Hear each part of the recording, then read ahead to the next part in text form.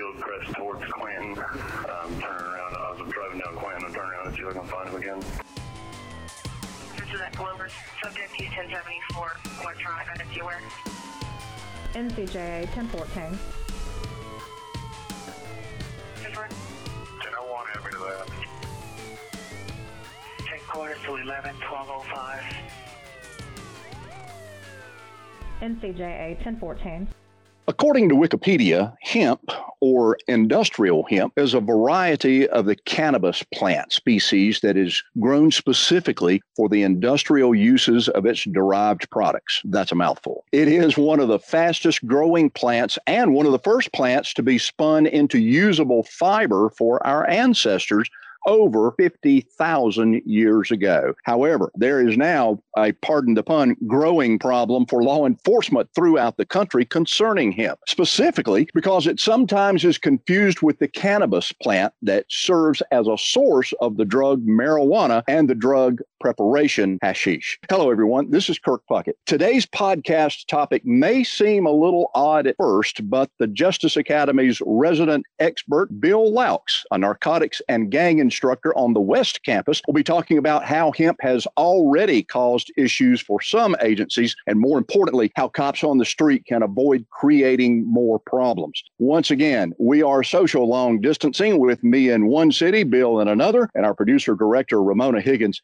completing the trifecta by putting this all together from her home. Bill, welcome, and let me be the first to admit, when I started hearing discussions of hemp being a commodity and not illegal, I kind of had to do a double take. The fact that the Justice Academy wanted to feature this as a topic leads me to believe that I may not be alone in my thought processes. Absolutely not. This is a new quandary for law enforcement, and it has a misunderstanding with it where a lot of people think this has just recently come up, and this has actually been in play since 2014.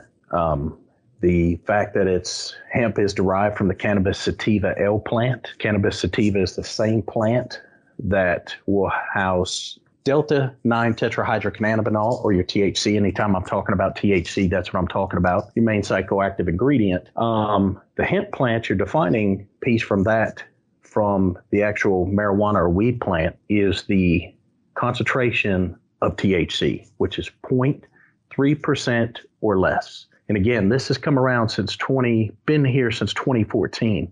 But for law enforcement, it becomes a huge quandary because it looks like weed, it smells like weed. The industry regulations on both the state and the federal side differ from each other.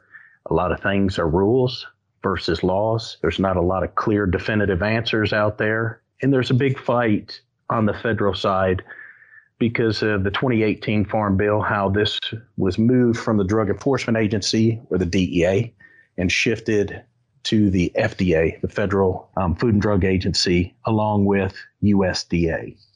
Okay, so that sounds like you just gave us a little primer in a Hemp 101 now, but let's be a little bit more specific and talk about what its primary use is in the open market.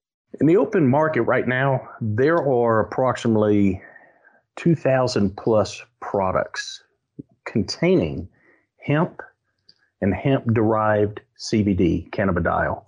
Everything from tinctures to oils, lotions, creams, salves, plastics, containers, rope, textiles, everything all the way to door panels in large-scale auto manufacturing companies, to reinforced concrete that they actually derive the term hempcrete, which is a stronger concrete that is reinforced through hemp fibers, and it costs about half as it would for regular reinforced concrete. So there's a lot of different uses out there for it. Okay, so again, I'm going to go back to my own lack of knowledge, but I believe that most cops on the street hear the word hemp and immediately think of something illegal. What's the difference? And I think you've touched on this just a little bit, but if you don't mind going into a little bit more detail and talk about the difference between hemp and marijuana.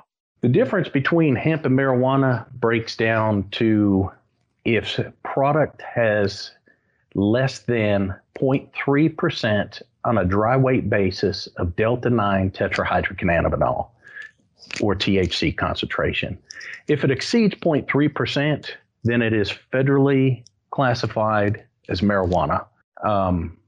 For cops on the street, if you're thinking about this in the lab analysis, we'll have field tests out there. Those field tests cannot tell me the percentage of THC concentration out there. It can give me some sort of indicative test and everything. But when you're talking about that specific, about something saying 0.3% on a dry weight basis of delta-9 tetrahydrocannabinol, you're talking about a quantitative analysis that has to be done in a lab. For us roadside, that's not possible. You stop somebody at 3 o'clock in the morning with a bag of what appears to be weed, smells like weed to what you've been trained previously to be weed, and somebody says it's hemp. How do you make that evaluation? And there are tools out there. It just takes a little bit of education, a little bit of opening your mind, because as far as cops, we used to not have to go any further. We're in a non-recreational state, a non-medical marijuana state. So anytime we smelled the odor of marijuana, we had the right to seize, arrest, those types of things. Now we have the odor of marijuana. We now have to make evaluation. Is this marijuana or is this truly hemp? Officers can do it. A lot of officers don't know how to do it because this creates a whole different set of totality of circumstances for you to have to evaluate on the scene. For you to get comfortable with it, it comes down to an education perspective, and that's where we at the Justice Academy are leading the way, because nationwide, there is no states that are putting this type of training out to their cops. I teach cops from all over the country outside of North Carolina, and even the guys and gals that come in from medical and recreational states, marijuana states, say the same thing. We are having a hard time making a roadside determination on whether something is or is not hemp or marijuana. And it's very problematic. But unfortunately for cops, again, this came out in 2014. We're 6 years behind the power curve. It's not our fault. Over a period of time, we started seeing it more, started seeing involved in the law more, started hearing more about it. All of a sudden, we started seeing the grows pop up, people driving down the road with it, law enforcement interactions with it, lawsuits. It finally spun enough people's heads to say, hey, we have to put an effective product out here for the guys and gals that are already in harm's way and deal with enough on a day in, a day out basis. There's nothing to fear about this. I do have to let officers know that, because a lot of cops sit down and say, I'm going to get sued off this. We can get sued at any point in time, but we're going to give you the right tools to make these definitive answers. But again, we can't make a roadside determination on whether or not that is 0.3% on a dry weight basis. We have to evaluate things via a larger scale of totality of circumstances. Gotcha. And that's very, very helpful information. And I think if people have been riding around the state of North Carolina, they've seen what I have seen, and these little pop-up shops, and we continue to see this acronym CBD, CBD oil, so on and so forth. So here's kind of a two-part question for you. Exactly what is CBD, and does it have any medical value as I have seen it proposed to possibly have? Well, CBD is short for cannabidiol, and it's a compound derived from hemp. It's basically one of the molecular pieces that are in there, one of the chemical compounds that are extracted through various extraction processes. It's a different but equally useful compound than THC is, which is the phytochemical that produces your euphoric high. That's what's going to get you high. CBD itself is non-psychoactive, and it works in conjunction with the human endocannabinoid system. More specifically, our CB1 and CB2 receptors that were actually medically discovered somewhere around 93 or 94. It's a non-psychoactive chemical compound, though. Technically, both THC and CBD chemicals are isomers. They share the same chemical composition but their atomic arrangements differ. They're both considered cyclic compounds, which means one or more series of atoms in the compounds are connected to form a ring. Now, CBD comes with an open ring if you're looking at it from a molecular standpoint, Benzedrine type rings and stuff. And it has a hydroxyl and alkaline group, while THC supports a closed ring with an ester group. That's a big amount to say you've got two main products within that are sought after in what you would call cannabis sativa, cannabis indica, or cannabis ruderalis, any of those three plants, THC and CBD. Now, as far as medical, what is out there? There are a lot of claims that I've seen people using this, and you've seen this pop up like you discussed about all of these shops have CBD, something written on them. Most of these you can see is what we would refer to as smoke shops too. The place where I can go in and buy, say, a glass pipe that's quote unquote for novelty use only 18 and up can buy it. But that same store probably has the big neon sign or flags flying out front that says CBD, and they also sell things like kratom, other substances in there. But what you also see is in the market, in a lot of health food stores, you see hemp, you see CBD derived products. These are CBD products are being put in cosmetics, all kinds of different products. But there is some sort of medical claims, and there is some sort of medical value. I'm not a medical doctor or anything like that. I've seen it personally. I've seen some of the clinical trials that have come into place for the FDA's approval of Epidiolex. Epidiolex is a anti-seizure medicine that is set for two very rare types of seizures that are usually found in children ages 2 years up to adults and older. So just by the fact that this is a cannabis-derived product and it has an approved, FDA-approved medication, tells me 100% that there is medical interventions with this. There is good medical purposes, whether it's for sleep, whether it's for PTSD, whether it's for anxiety and stuff. And that comes from a different variations of other cannabidiols or other cannabinoids that they have within CBD, whether it's cannabidiolic acid or CBDA, cannabinol, CBN, cannabigeril, CBG, cannachromine, cannabichromine, CBC, various other chemicals that are coming out of that plant. So yes, it's popping up everywhere. But with that, when it pops up as fast as it is, it creates a lot of divide in the market because there's all kinds of different prices that are sitting out there for these products. Some of these products, you can buy a bottle that's labeled as 1,500 milligrams and it'll be $15. And you'll go to another company and they'll have the same bottle of 1,500 milligrams containing CBD, 1,500 milligrams CBD within the bottle, and the bottle will be $125. So that tells you right there that there's a lot of skewed and illicit products out there on the market that are falsely advertised out there.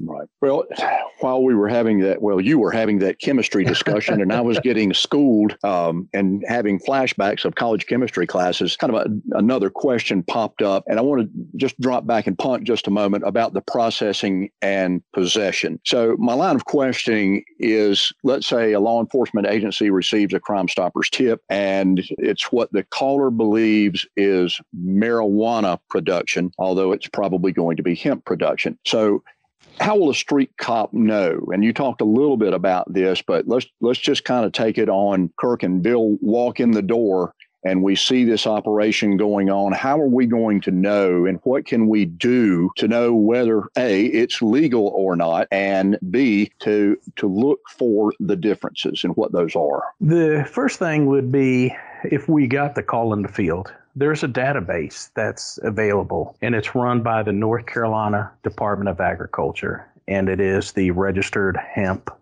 Portal. People that are registered or licensed to grow hemp via the Department of Agriculture here in the state of North Carolina. It's a free database. The database is for law enforcement use, and it's updated every 24 hours. Because everyone in patrol cars has either MDCs, mobile data computers, some sort of internet connection, smartphones, you have some sort of access. This is a website database. You log into the database. Say if I did get the call, Say I get dispatched and somebody tells me the caller said at 12 Elm Street they drove by a location that has a strong odor of marijuana. As they were driving by the location, they got closer. They noticed what appeared to be thousands of marijuana plants, 3, 4, 5 foot tall in the area. They give a location. The caller's no longer there. There's no follow on like talk to an officer. What do you do? Well, the first thing, if me and you were sitting in the car, I'm going to say, let's look at the database real quick. If I see in the database that 12 Main Street is a licensed grow operation, pretty much done at that point in time, that tells me that it is hemp. I really have no legal obligation to do any further on activities. I've looked at what I know is a government database that is for law enforcement, that is updated every 24 hours. I'm good at that point in time. But say if we didn't have that information, or we couldn't get into the database at that time. Something was down, the internet was down, and we have to arrive at the location. Well, first thing we're going to do is we're going to talk to the farmer and ask them about the licensee. Who has the license? If somebody looks at you and goes, what license? If I pull up and people are taking off running, there's another clue too. It's not that hard to evaluate. But if I pull up and somebody gets off a tractor and comes up and says, hey, how you doing? Is everything okay? And I introduce myself and say, hey, I see a lot of plants here that is it hemp or weed? Somebody called, thought it was marijuana. And they go, oh, no, this is hemp. This is my farm. And they show me their license that comes from the Department of Agriculture. I'm pretty much done at that point in time. But what I will do is sit there and spend a few minutes by talking to that farmer and getting educated, building some great community relationships. Because on the flip side of this coin, man, there's a lot of farmers out there that are scared. And I've been to probably 63 separate grow locations here in the state of North Carolina, traveling through and teaching. And when I talk to the farmers, that's their biggest downfalls. They're like, I think somebody's going to come and arrest me sometime because they're not going to know. And there's plenty of lawsuits circulating around nationwide that say, yeah, this is an issue. We as law enforcement don't know. But knowing the database, 1, the licensing, 2, is huge. The fact that when I showed up, that same farmer that got off the tractor and came up to me and talked to me versus jumping off the tractor and running away and dropping a pistol as they're running through the field, that creates a different scenario there. Okay, that tells me something is wrong. Or as they say in the police business, that may be a clue. That's going to be a clue. Okay.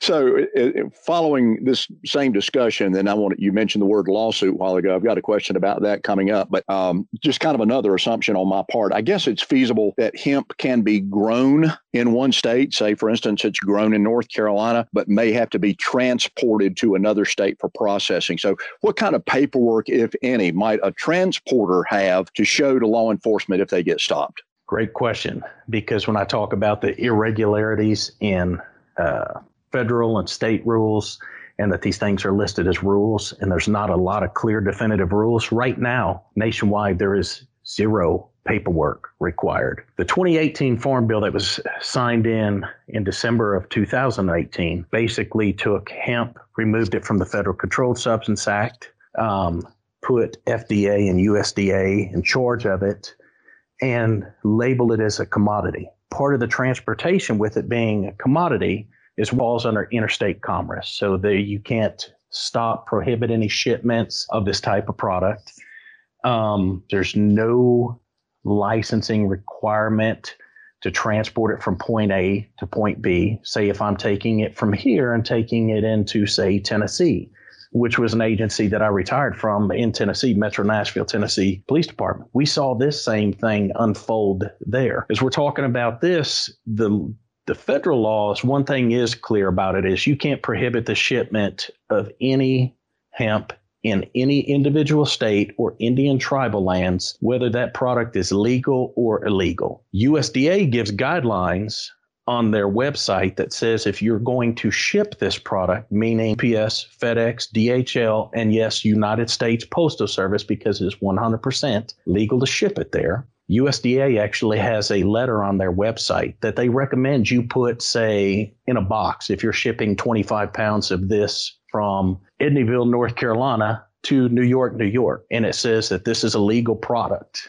It is legal to ship through the Postal Service, but it's a legal commodity. But there's nothing saying you have to have anything in hand. Individual states have some individual rules. For example, Tennessee, if you're taking it from the farm and moving it anywhere in the state of Tennessee, if it's originated there, you have to fill out what's called a transportation notification form. It's online. The person who has the license has to fill that out. It tells you what vehicle that product is going to be in, tag, year, make, model, who's going to be driving that vehicle, their name, date of birth, their driver's license information, and that feeds into a database that law enforcement has. Say if they stop you roadside and you've got 2,000 pounds of this in the back of a U-Haul truck, you're not going to contain the smell of 2,000 pounds of hemp. And for a cop who's never come into contact with this, that smell as you walk up there, your first thought, if you hadn't heard anything else on hemp, had no idea of this, your first thought in your head is, I'm about to become officer of the month. There's no way. This is crazy. You know, nobody brought this to law enforcement's attention. So this is where this creates a gray area, because there's a lot of, I guess you could say, failed issues in here. There is some statutes that say you cannot even be a licensee if you have a conviction, any felony drug-related conviction within the last 10 years of the date of conviction. But half of our successful farmers, as you look a lot here, are guys and gals that have come out of medical marijuana states. And some of those folks have histories, but they're not the licensee. They're the growers. That's where we come back to this unusual plateau, because if I'm the licensee, or if I'm the grower and I got caught, say, in South Carolina by SLED, South Carolina Law Enforcement Division, growing 300 weed plants 5 years ago, somebody hired me to come in and grow hemp, I can grow it. I just can't be the licensee. I can be the employee. I can be the farm manager. I can be a farm hand. I can be an employee. I cannot be one of the key participants, though, in that. There's some obscurities between the state law as it currently reads and the federal USDA plan that regulates even who can touch or deal with this also. But this goes back to, it's kind of a tangled spider weave, but everybody's got a piece of something stuck in there. Law enforcement has a foot and a leg in there, and they didn't even realize they were already in the spider web. Right. You know, our big side, our legislative folks and stuff like that, not knocking anybody here, you know, this is something that was intended to bring in revenue to our folks who have lost out, like our tobacco industry, since that's kind of shifted, you know, corn and soybean farmers. This is to bring economic growth back into our individual states. But there wasn't a lot of forethought from anyone involved in this pot where this could go. It could have been a lot better if folks would have come to law enforcement on the front side and said, hey, how do we need to do this? What do we need to do law-wise? That's my opinion. Because I've seen the worst case scenario. I have actually been there in Nashville, Tennessee on a Saturday, taking several thousands of pounds of hemp out of a storage unit that came in as a drug tip. On the way to take the stuff to the property room, my boss gets a call. It's from the vice governor of the state of Tennessee. First of all, when you get a phone call from the chief's office saying you need to answer the phone in about 2 minutes, the vice governor's going to call you. When the chief's calling you on Saturday, something's already going on. Right. The vice governor calls you and says, stop in place. What you actually have is hemp. I need you to go back to the storage unit location. The person that owns that is going to meet with you and show you a letter that is personally from me describing this, what this product is, that this is a legal commodity. And we looked at each other and was like, are you kidding me? So nobody notified law enforcement on this, you know? Yeah. So without saying it, we've got this really, really nice, big, huge horse that can pull a great load. And in front of him is the cart. And he's like, now what? Yep. Yeah. All right. So let's talk about some more of those possible issues. You and I talked about a couple of incidents that have already caused problems for law enforcement, which have led to some lawsuits. So let me ask you just to talk about a couple of those for our listeners. About a year and a half, within the last 2 years, there was a big article about a grandma getting arrested at Disney World in Florida. She was walking into Disney World. During article search, grandma with her family, grandma was found to have a bottle of CBD. law enforcement there had not been notified of CBD. Anytime they heard the term, saw the term CBD, it was synonymous with coming from marijuana-derived product, not hemp-derived product. Grandma gets locked up. She goes through the entire booking process. Entire family vacation's ruined. She has to make bond. This is in Florida. And a lot of people sit down and say, well, why is that important here? Well, two things. Number one, Grandma happens to live here in North Carolina. And Grandma lives about 45 minutes from where I'm sitting talking to everybody right now. Number two, because this happened at Disney World is now named in the lawsuit. This is now an $18 million lawsuit. That's huge. That'll leave a mark. That's going to hurt. And the bad thing is that's going to get paid out. But the officer who made the seizure thought he was doing the right thing. And he was. He was doing what he had been taught. His training, his level of instructions, their policies and procedures, and he's still stuck. On the flip side, there's another lawsuit that is going on where an individual was hired to drive, I think it was around 3,500 pounds of hemp from California to New York. Individual gets stopped in Texas by Texas DPS. Texas DPS looks at it like it's a complete interdiction stop. It's a rental vehicle, a U-Haul rental vehicle with cardboard boxes with over 3,500 pounds of what they thought was marijuana. The driver shows them paperwork and says, no, this isn't marijuana, this is hemp. And he shows them the paperwork that is called a COA, or a certificate of analysis. DPS officers haven't been trained in this in Texas. Obviously, Texas is a source state, so it's an interdiction mecca. When I'm talking about source states, I'm talking about the 4 states that touch Mexico. And we know that 80% of all illicit controlled substances are pushed in via south of the border through those states. So they were looking at what they thought was 3,500 plus pounds of weed. They make notifications to the DEA. DEA sends out one of their task force officers. They do an interview with the driver. The driver said, I don't own this, but I was paid $2,500 to drive this from California to New York. DEA says, well, we think he's full of crap. They lock him up. They decide to adopt the case. That means the case is now going federal. Recently, and I've downloaded the entire lawsuit on the backside now, the federal government had dropped the charges, made the motion, dismissed charges without prejudice. Because after this guy spent 30 days in jail, they figured out, this is actually hemp. 30 days in jail, and it was actually 3,500 plus pounds of hemp and not marijuana. Ironically, within 48 hours of that, just a short period of time before, he had also been stopped in Arizona, another interdiction mecca. Everything led them to believe that it was marijuana, except he spent less than 24 hours in jail there before they figured out this is probably going to be hemp.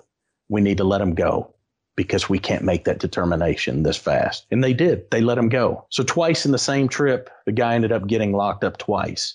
Wow. That's going to be a nasty, nasty, nasty lawsuit on the backside. And that's two. I can name multiple others. Yeah. So I guess the lesson to be learned for street cops that are listening to this is it's a new day, and it may pay to kind of slow things down because, as you gave a great illustration of early, based on your training and experience, you know what marijuana looks like, what it smells like, and chances are this is what it's going to be. But now, with this new day and this new spotlight shining down on the production of hemp, it's probably better for cops on the street now just to kind of step back a little bit, take a breath, and slow this train down before we start bringing out handcuffs. Yeah, and there's several options that are going to help you make these decisions.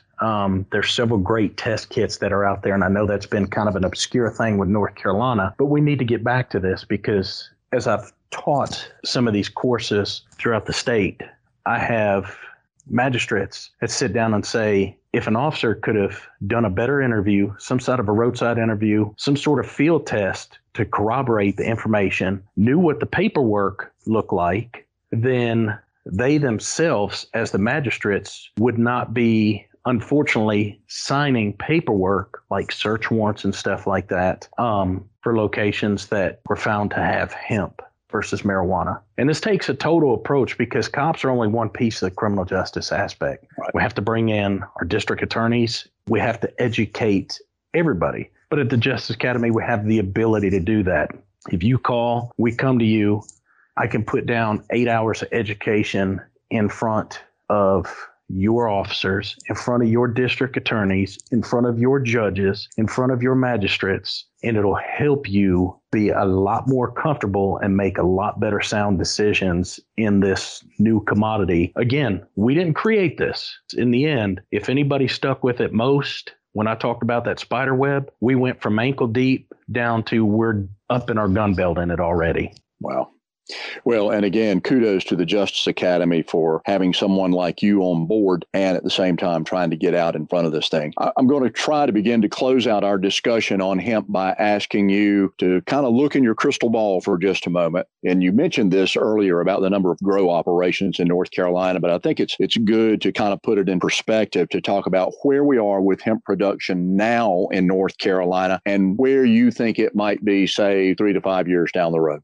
3 to 5 years down the road, I would say we're going to grow probably 4 to 5 times. As of right now, today, I think there's somewhere around 1,500 plus registered growers for a state of North Carolina alone, licensed growers. We're going to have some better regulations that have come out from the federal side because the USDA will, unless something changes right now, we will fall under the USDA's plan as of November of 2021, because we don't right now, at least our Department of Agriculture does not have the statutory authority to file and put an individual North Carolina state plan into place. And that's because the hemp provisions got stripped out of the Farm Bill, the last Farm Bill that came out, because in my opinion, some of the obscurities here, there's a lot of unanswered questions. So we're going to go into the federal platform. I think in 3 to 5 years, we're going to have a lot better definitive guidance. We're going to have some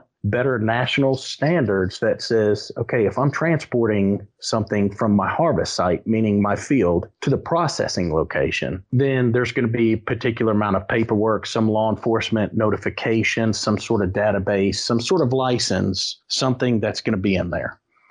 This industry is not going to go away. We're not going to be able to unring this bell. We've got to say, it happened.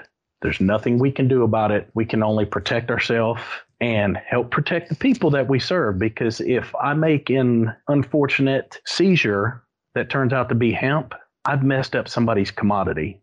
And I can expect that I'm going to get sued. And it's not frivolous. Somebody has to make up the money that was lost due to the degradation of product because it sat in the property room and it went from $900 a pound to, say, $90 a pound. Now, because it's not a CBD-rich product, it's something that's going to be more used for textiles because we've lost our CBD-rich content in it. Our processing facilities are also going to have a lot better guidance because right now there's a huge fight on the federal side with DEA because there is nobody really overseeing the processors. The DEA says, oh, we're overseeing the processors. And in their mind, they're still saying that converting this stuff is basically illegal because in a part of the extraction process, while it's sitting in these machines, while it goes into its crude distillate isolate forms, it will exceed the 0.3% THC. It gets diluted when it goes into the actual product, whether it's tinctures, oils, bath bombs, and stuff like that. But there is a period of time with that. Federal regulations say, yeah, that's classified as marijuana. But if you destroy the processing facility, then you also destroy the growers, because what do you do with the product that you cannot process? And then you go back to square one. We take away a piece of economic growth that we've already opened the door. We can't close it. We've already opened the door. So we've got to have better, more sound regulations and a good, firm foundation saying, okay, here's the line. Let's not cross this line.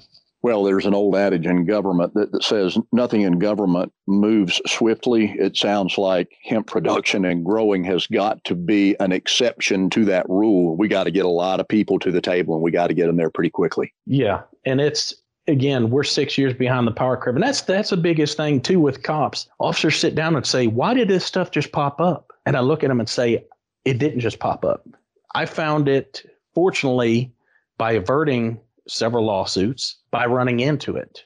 And I started immediately working with our district attorneys, immediately with our crime labs. Then immediately I started taking classes outside of the police venue all over and getting certifications to understand this from not only the legal level, but to understand it from the chemical and almost molecular side, to understand what's good, what's bad, the trends, everything, the money. The other thing is, too, this is, even though it's been removed from the Controlled Substance Act, banking is still not wide open. So a lot of these farmers are still dealing with cash-only type issues. Some of these guys and gals cannot bank yet. Some large-scale banks will not take their money yet because it's still not, there's still not a clear, definitive line on the backside of the derivatives of this, whether it's CBD, whatever the case is. So it almost presents itself like it is an illicit operation, even though it's not. There's just, you got to take a little bit of time. In 8 hours, I can make you comfortable in making these decisions with the databases, because a lot of cops didn't know these databases existed, these field testing kits, what they're going to see at a location, how to talk to people, how to make these decisions, and look at some examples that have been going on nationwide. When you walk out of there, you'll be able to stick your chest out and say, I understand if I stop somebody at 2 o'clock in the morning with a bag of this, I can make that determination. I'm going to be comfortable enough with a roadside interview, with the totality of circumstances, to be able to ensure that they either walk or they get locked up, and understand that I'm pretty confident that I made the right decision with a degree of assurity to say, I don't feel like I'm going to end up walking into a lawsuit because I made an inadvertent seizure because I didn't know. Extremely valuable information. Bill Lokes is a narcotics and gang instructor for the North Carolina Justice Academy, and a guy who obviously knows his stuff on the subject of hemp. If I didn't ask a question of interest to you on this topic, or you'd like to get more information in greater detail, Bill can be reached at the West Campus in Edneyville. His email address is accessible right here on the Academy website. Bill, thanks once again for lending us your time and expertise to this podcast. Thank you for having me. Thank you. This is great. We're actually leading the way by doing this also. This is a wonderful thing. And to our listeners, thanks for tuning in. And as always, stay safe.